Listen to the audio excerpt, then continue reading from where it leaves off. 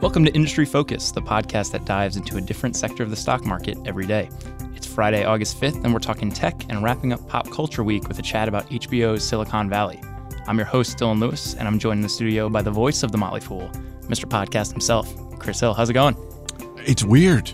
It's weird to be a guest. Yeah, you're sitting in the seat you normally sit in. Yes. But you're not sitting in the proverbial host seat. I was going to say, no, you're the host. I'm the guest, and so you do all the driving. Yes. I'm pretty psyched about that. It's nice to have that power. This is the first time we've ever done anything together, I think. You know what? We did an episode of Market Foolery when we were in Austin, Texas. Okay. Yeah, that was on the couch. Yes. In the convention center. South by Southwest Podcast Center, which was great. And now we need to figure out if we're going to go back next year. But that's not what we're here to talk about. No. We are here to talk about HBO Silicon Valley and some of the ties into the tech world. I was very excited. I was actually the one that proposed Pop Culture Week among the IF cast because at some point I wanted to kind of do this dissection. It's like such a brilliant show, and they do a really great job of detailing some of the finer points of the startup world out there on the West Coast. As a listener, I've really been enjoying Pop Culture Week on Industry Focus. And so, and I was very happy that you asked me to do this because, and we've talked about this before, but Silicon Valley is not just a very funny show, it's a very smart show. And one of the ways that it's smart is Mike Judge and Alec Berg, who are the creators of the show, work very hard to make sure that the show is real, is authentic. And that it goes for everything from the equations that you see on whiteboards. They have consultants to make sure that those things are correct, to the overall culture of Silicon Valley, which I know we'll get to. And just kind of some background here for some listeners that may have never seen the show before.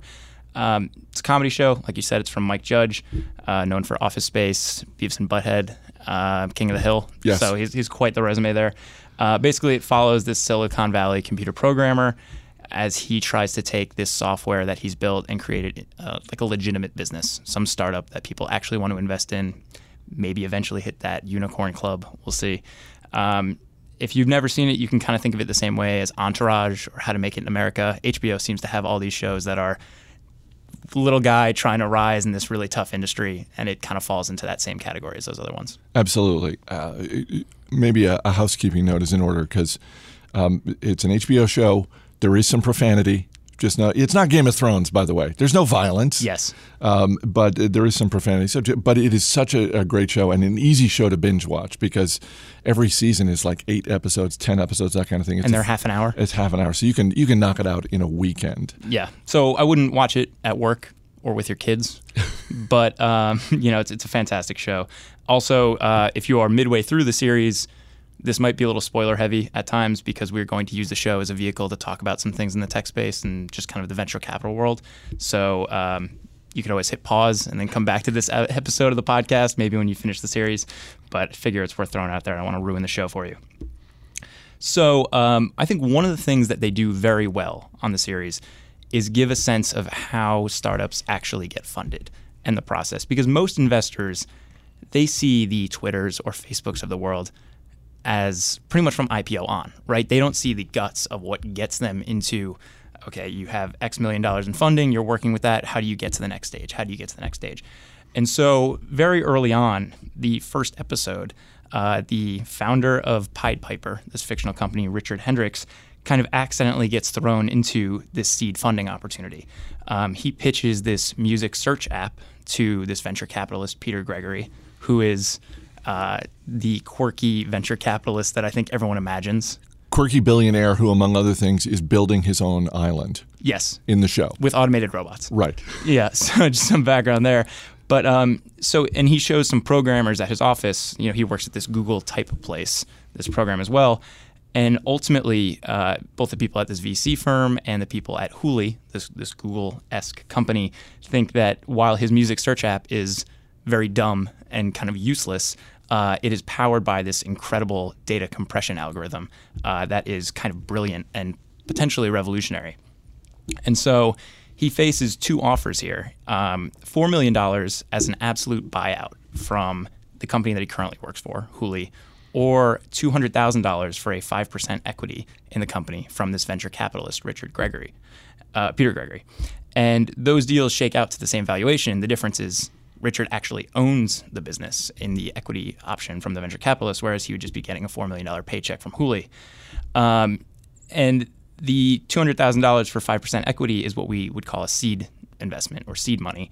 And the reason they call them that is it comes extremely early on in the process. Maybe some semblance of a business, very loose idea of vision, but you basically have something incredible from the tech side, and the application isn't wholly there yet, but there's clearly a lot there under the hood, and there are a lot of different ways you can use it. And so kind of before a company can really generate any of its own cash, it needs some financing to get off the ground, and that's where you see these investors come in. It's one of the little points that comes up in the first season is, and this is, of course, very much how the VC world operates, it comes up that this venture capitalist, he's made his $200,000 investment in this data compression company. He's also made similar investments in other data compression companies. Like 8 other ones. Right. So and Richard, the protagonist on the show, is sort of hurt by that. Like, what do you mean? And it's like, yeah, that's how VCs work.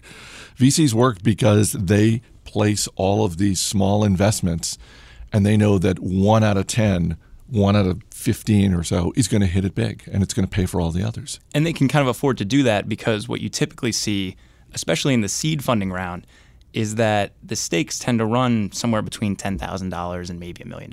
That would be a very large seed funding. You don't see that too often. But to your point, these are a lot of small bets that venture capitalists are making. We use VC a lot here in this discussion of seed money. Seed money can come from other places. Founders can take out loans. They can raise money from family. There are also options like angel investors. Some people go the crowdfunding route with your Kickstarters and things like that to get off the ground. So I don't want to limit it to just VCs, but that's how you see it portrayed in the show, and I think that's how most people are familiar with it. So early in season 2, after they've been seed funded and after they've had this successful TechCrunch appearance, TechCrunch is a very well-known tech convention where people show off some of the very, very fantastic stuff that is going on in the tech space, some of these really early stage companies that are looking for more money. So Pied Piper wins TechCrunch Disrupt, and multiple venture capital firms approach them about financing the company's Series A round. A Series A round is what follows the seed investment. Basically, businesses go on to get financing through this round, and it generally happens as the company has some proof of concept and they need some additional funding to keep things going. And generally, this comes in exchange for preferred stock in the business. Typically, what you'll see in terms of funds being raised in this round, it'll be a lot higher than what you see in the seed rounds, typically somewhere between $2 and $10 million, and they'll have a couple different firms involved. There are a couple different reasons that you see the higher amount of money being thrown at these businesses at this point. One, they've had some sign of success. They've gained some traction. There's a more fully formed idea of what's going on with the business. And I think, 2, the VCs want some significant skin in the game. For them to invest $10,000 or $50,000 in something isn't going to meaningfully boost returns for them. They need to be throwing $1 million to be picking up a significant portion of these companies. And that's why you see some of these investments kind of start to scale out. And just to give you an idea of one of these very successful publicly traded companies that went through their Series A round, early on, Facebook, they raised $12.7 million from 5 different investors in their Series A, and that gave them an implied valuation at the time of $88 million. Isn't that adorable to think about? Yeah, they are now, I can't even do the math on how much higher that is. Yeah, I mean, now it's like the 5th or 6th most valuable public company in the world. Yes, something like that. Hundreds of billions of dollars. Just past Berkshire Hathaway in market cap. Gosh, yeah, that is absolutely incredible. And the way you get to that implied valuation is you take the equity stake that is being offered up in the round and then multiply it by the total funding raised during the round, and that gets you to the total valuation implied. In the show, you see Richard and his colleagues go from meeting to meeting on Sand Hill Road. And in real life, this is where a cluster of some of the biggest and most influential venture capital firms are in the Valley, right? I mean, like, this is where your Andreessen Horowitzes are. This is where anything that's getting backed that's really worth anything is getting some financing. I have been to Sand Hill Road. Oh, you have? I've been to it because once upon a time, the Motley Fool took on some venture cap financing. So I wasn't sitting in the room. I was sort of there with David and Tom Gardner and a couple other folks. I was along for the ride. I was not in the meetings, but I've been in those buildings before, and it's yet another great representation of sort of capturing of this is what this looks like in the real world. Yeah, I'm guessing high-priced art up on the walls. Yes. some nice distilled water, some sort of fancy snacks, things like that. Absolutely. It's the kind of thing where you look around and you say, yep, these people are doing well. Yeah.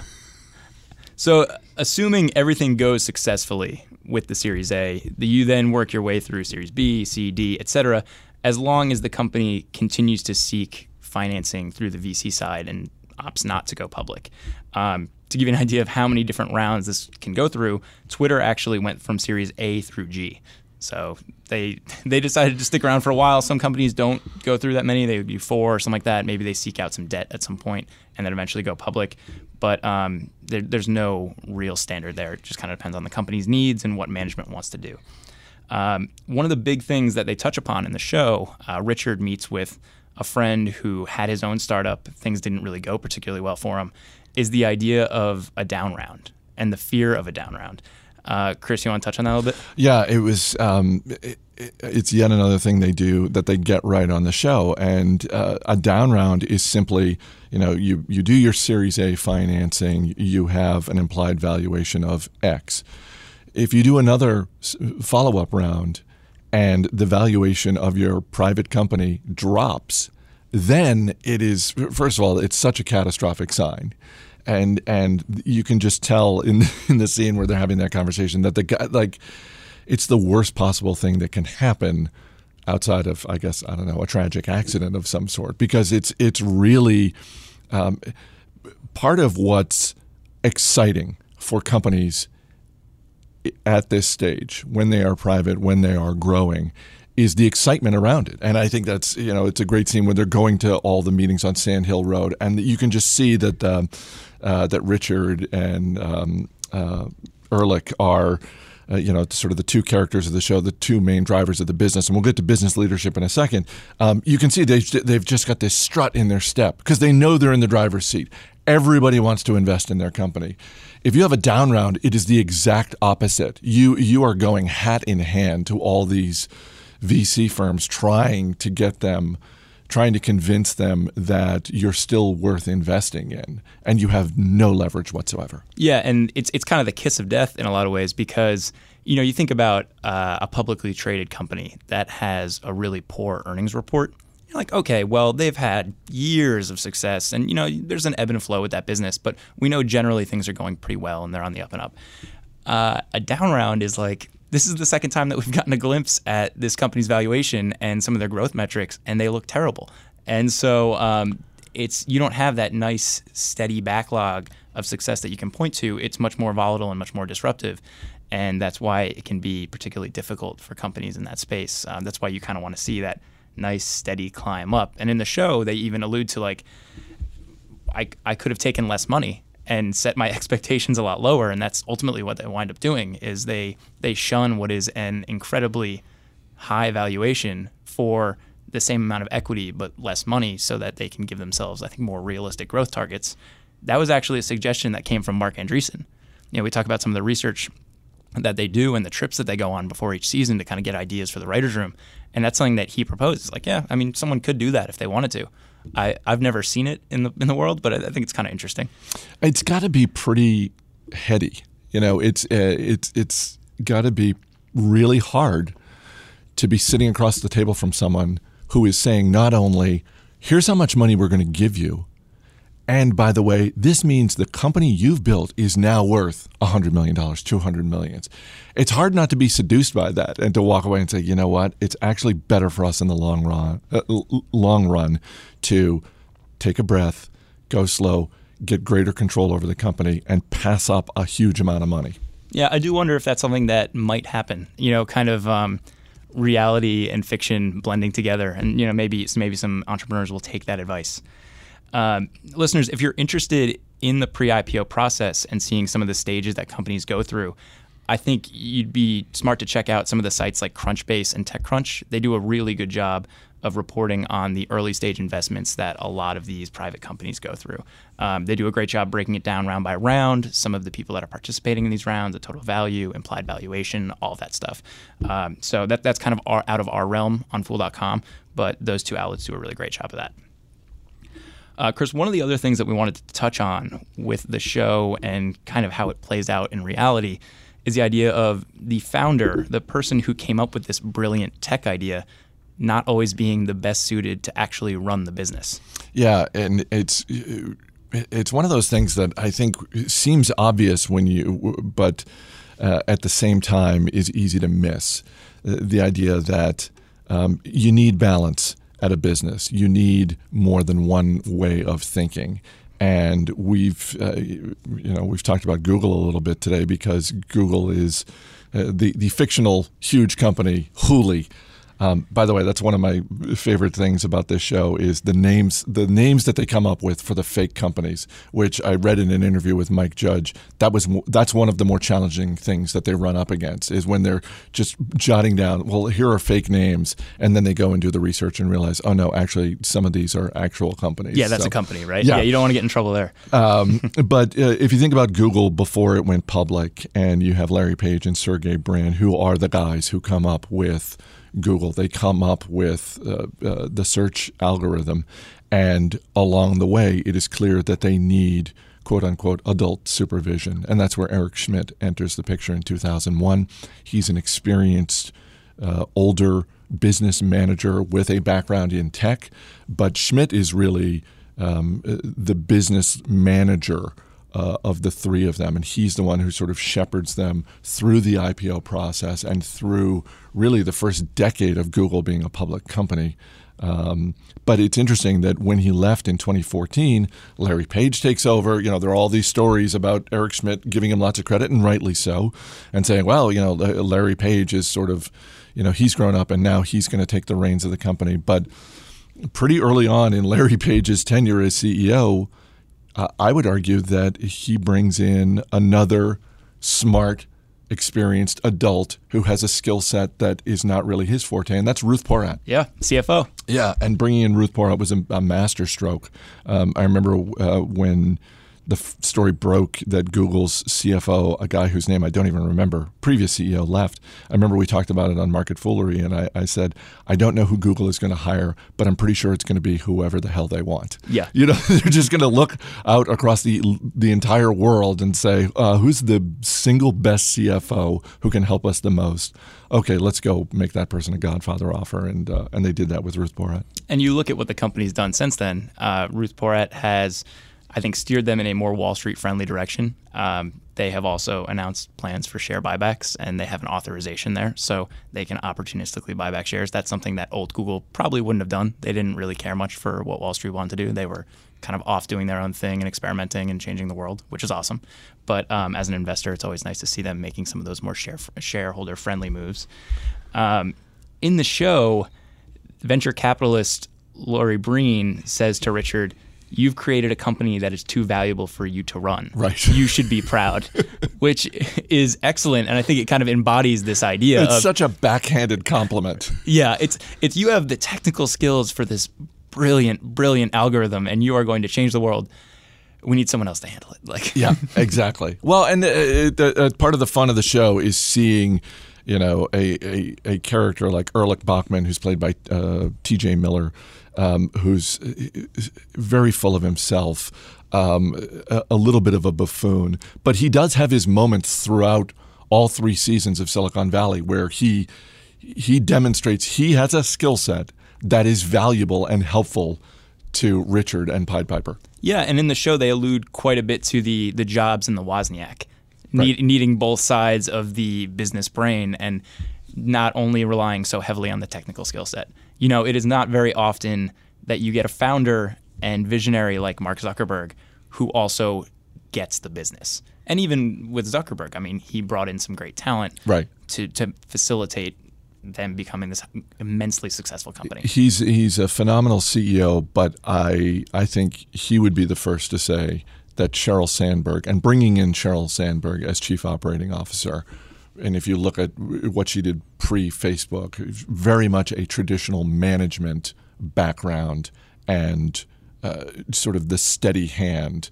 And part of it, not that companies need to go out of their way to cater to Wall Street, because there have certainly been a lot of great businesses over time that have largely ignored Wall Street and the wishes of Wall Street analysts.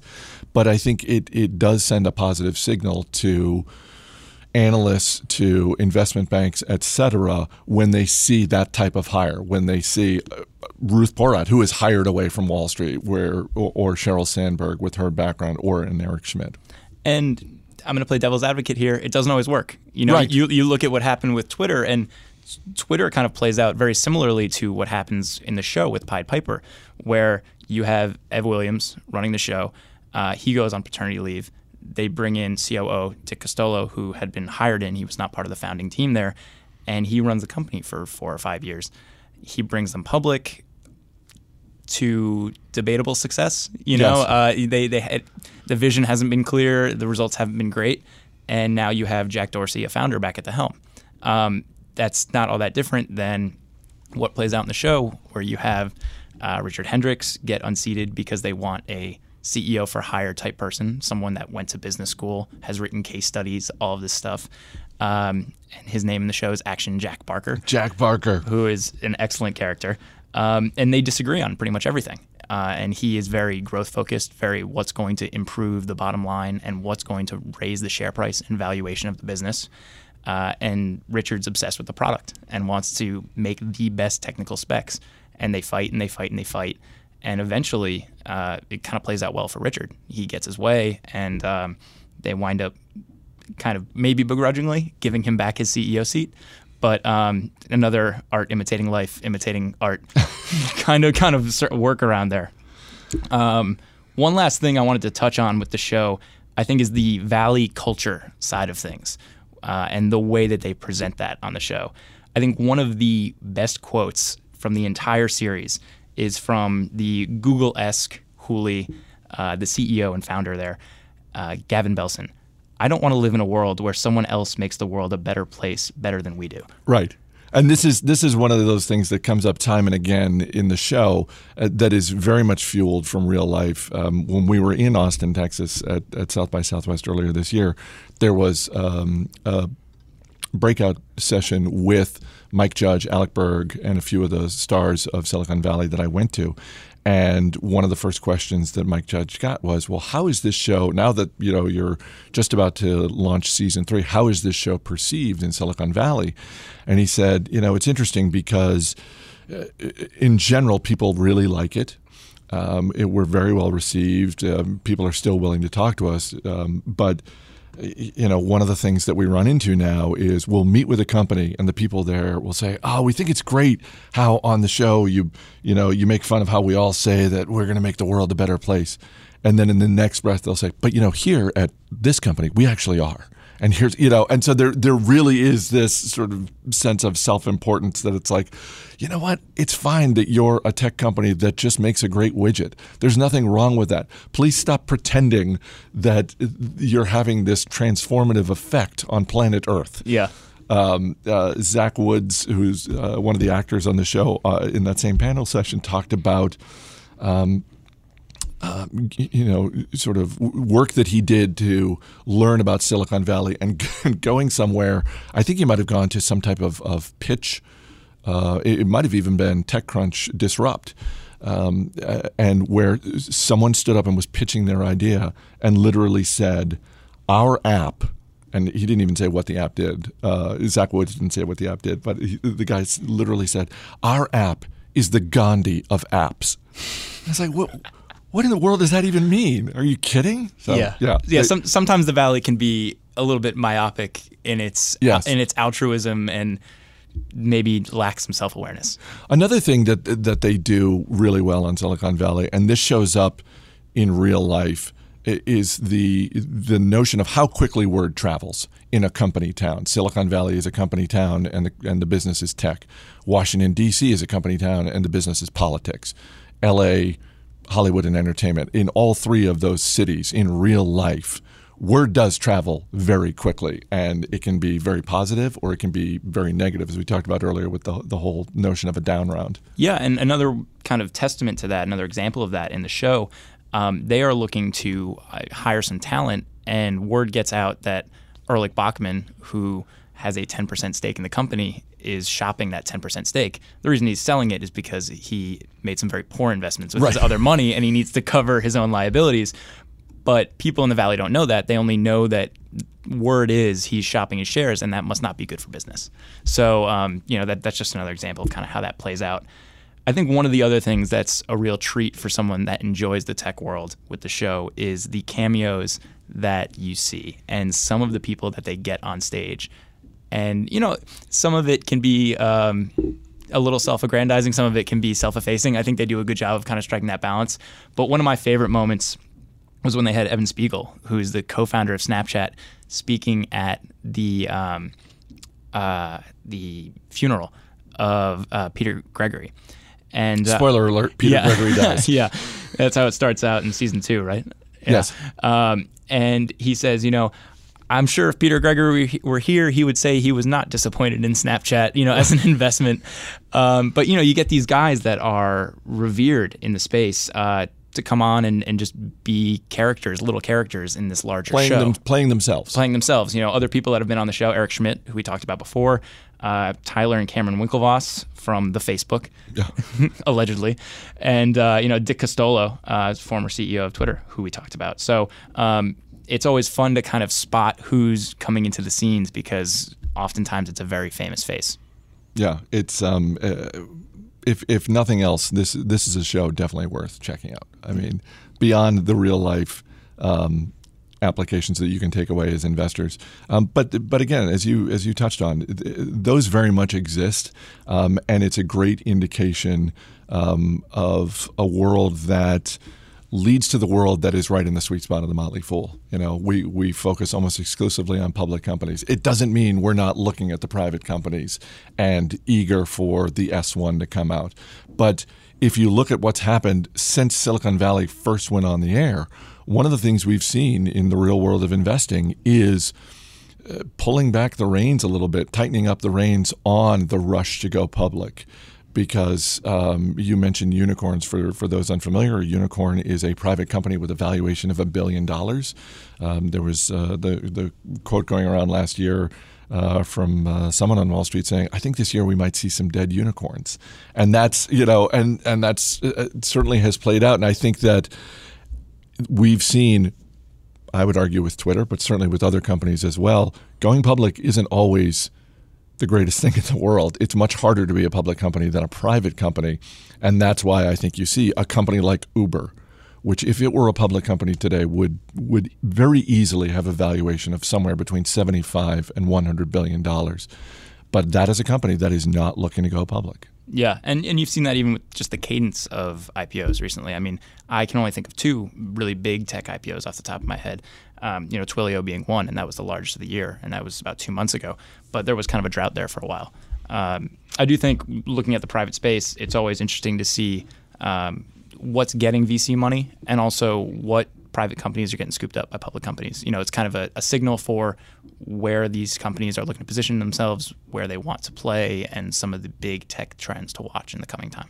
I'm really excited for season 4 because I have no idea where they're going to go. Yeah. I would be curious to see if they actually look to take Pied Piper public. We'll just have to wait and see. I'll be there. Yeah. Well, listeners, that does it for Pop Culture Week and this episode of Industry Focus. If you have any questions or just want to reach out and say hey, shoot us an email at industryfocus@fool.com. You can always tweet us at MFIndustryFocus. If you're looking for more of our stuff, subscribe on iTunes or check out the Fool's family of shows at fool.com/podcasts. As always, people on the program may own companies discussed on the show, and the Motley Fool may have formal recommendations for or against stocks mentioned, so don't buy or sell anything based solely on what you hear. For Chris Hill, I'm Dylan Lewis. Thanks for listening, and Fool on.